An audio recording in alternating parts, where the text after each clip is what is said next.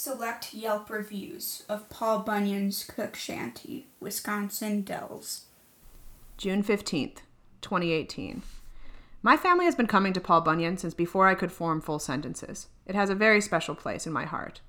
First of all, who doesn't love a fixed price, all-you-can-eat meal? The waitresses bring out heaps of truly quality biscuits and gravy, donuts, sausage, pancakes, eggs, and breakfast potatoes. It almost seems too good to be true. But that's the magic of the Bunyan, baby. The whole lumberjack feel is very emphasized, down to the place settings and the shanty seating, and they even bring out the coffee in big jugs. No detail is left out here. One of my favorite things to do after a meal at PB is to hang out in the gift shop. It's kind of like the gift shops at Cracker Barrel, but more like if Cracker Barrel were taken over by the TV show Hoarders, and I love it. If you visit the Dells, Paul Bunyan should be a stop on your list for sure. Anna K., Chicago, Illinois. 5 stars. May 25th, 2020. The donuts were amazing. I wish we had just bought a dozen and walked out. Very expensive, even for kids that barely ate one thing. Food was cold and mediocre. Definitely not worth it. If you have a big appetite and don't care about the temperature of your food, it might be the right place for you, but it wasn't for our family. Mackenzie G., Dixon, Illinois. 3 stars. August 10th, 2017. Service was horrible. Ordered more food and waited forever, never did get it. No refills on drinks. We asked for more salad, and he looked at us like we were crazy. To top it all off, the gentleman behind the food line was eating and licking his fingers. Yes, licking his fingers. My mother-in-law and I watched him lick his fingers about 6 times. Horrible. A group of 25, and none of us will ever return. Tanya N., LaGrange Highlands, Illinois. 1 star. Hey, Dom, what are you up to? Just sharpening my axe. You can barely get tomatoes at the grocery store without hurting yourself. You know, there are professionals for things like that. A certain company has steered me away from supporting knife sharpening businesses. Well, why do you need a sharp axe anyway? I told you, we're not doing the ceremonial ritual for the National Podcast Day party. It's not National Podcast Day. It's National Paul Bunyan Day.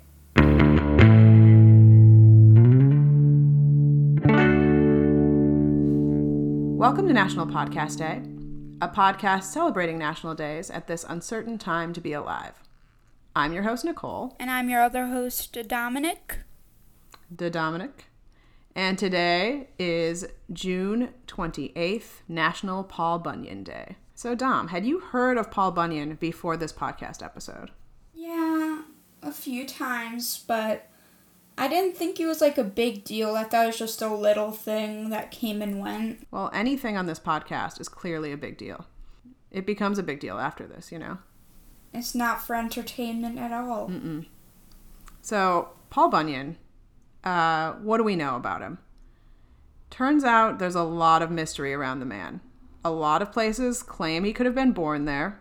So several places in Minnesota, a bunch of places in Wisconsin, Michigan, and Bangor, Maine.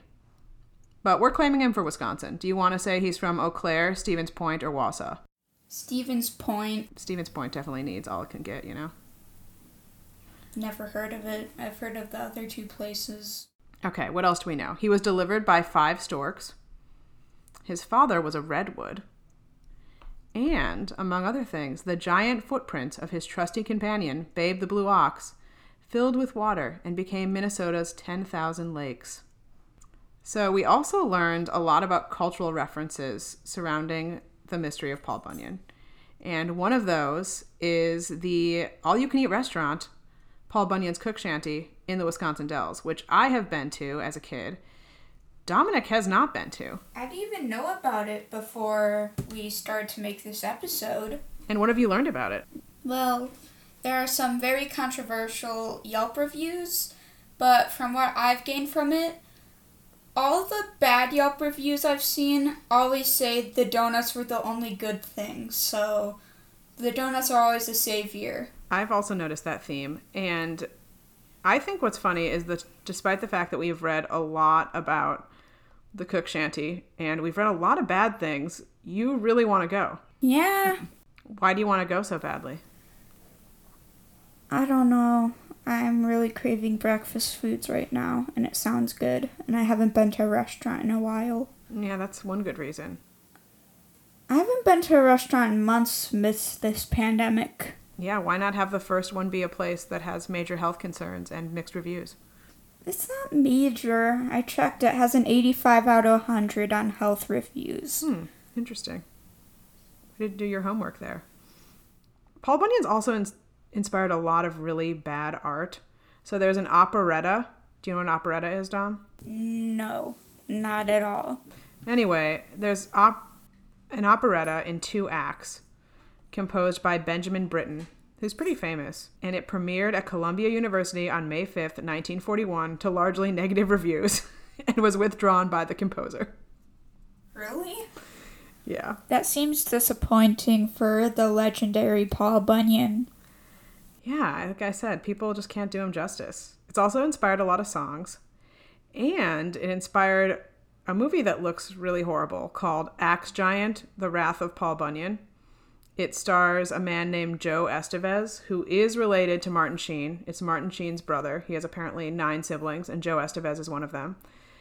And Dom, do you want to read what the plot is to people?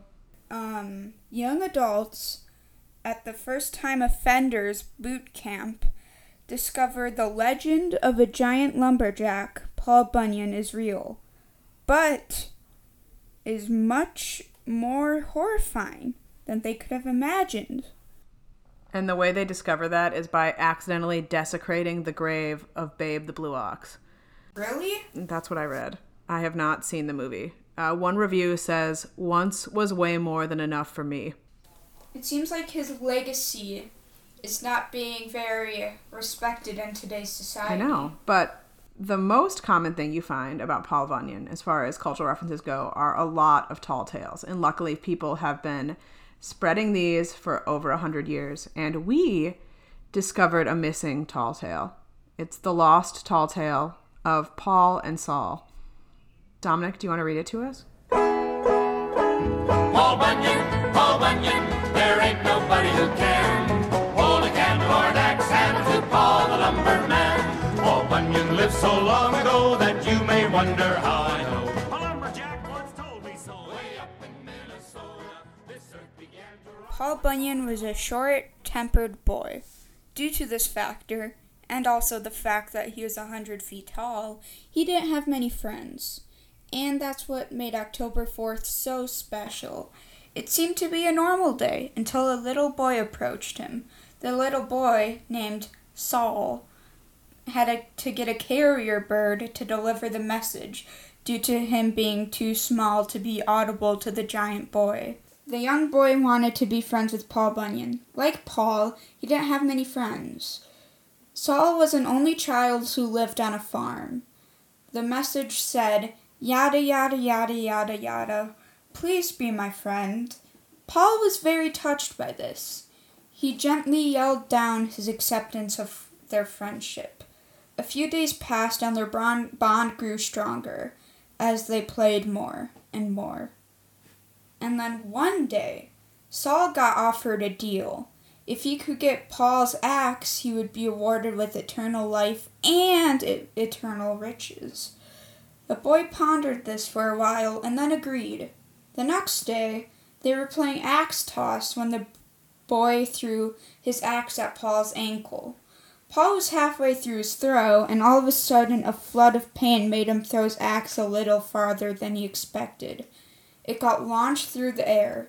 It capped all of the mountains as axe touched, creating plateaus. It spun around and landed in the Pacific, where it still remains. Saul ended up feeling really bad and gave Paul all the money that he got. And they made up. And friends they remained forever. So Dominic, as you were the discoverer of this lost tall tale, I have a couple questions. First question, how did Saul get the money if he didn't actually deliver the axe? Well, you see, the man that gave him eternal riches and eternal life ended up being a scam. And the reason that he wanted the axe is that he could just take it from him, and in the ocean, it could easily be picked up, but it couldn't since it was so massive. So instead, they built a society underwater, and now they worship an axe. And the government has hid it, and no one knows about it, and they actually live inside of the Titanic, and all the pictures of the Titanic at the bottom of the Pacific is fake. Wow, really some digging in on the conspiracy theories here. Okay, so you heard it here first, guys. The Titanic, not real, just a conspiracy. Paul Bunyan... Oh no, the Titanic is real. It just never sunk. It's out there still sailing? It wasn't even in the Pacific. All right, well, this has been another episode of National Podcast Day, and as talked about, we discovered a lost tall tale today. We discovered a lot of bad art created around Paul Bunyan. We have found a few more destinations we want to go to, including Lake Bemidji, Minnesota, and... Also, in case she cuts that out, she did take a 3-second pause to find out what it was, because she forgot. All right, happy National Paul Bunyan Day, everyone.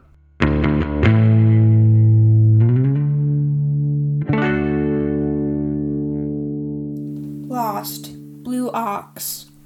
Call Paul if found. Christian name. James Handelwald. Responds to Babe. 35 feet high. Weight unknown. Handlebar horns. Wide enough to clear cut an aspen forest. Breath strong enough to make an orphan faint. Nose ring contains real gold. Born on the 4th of July.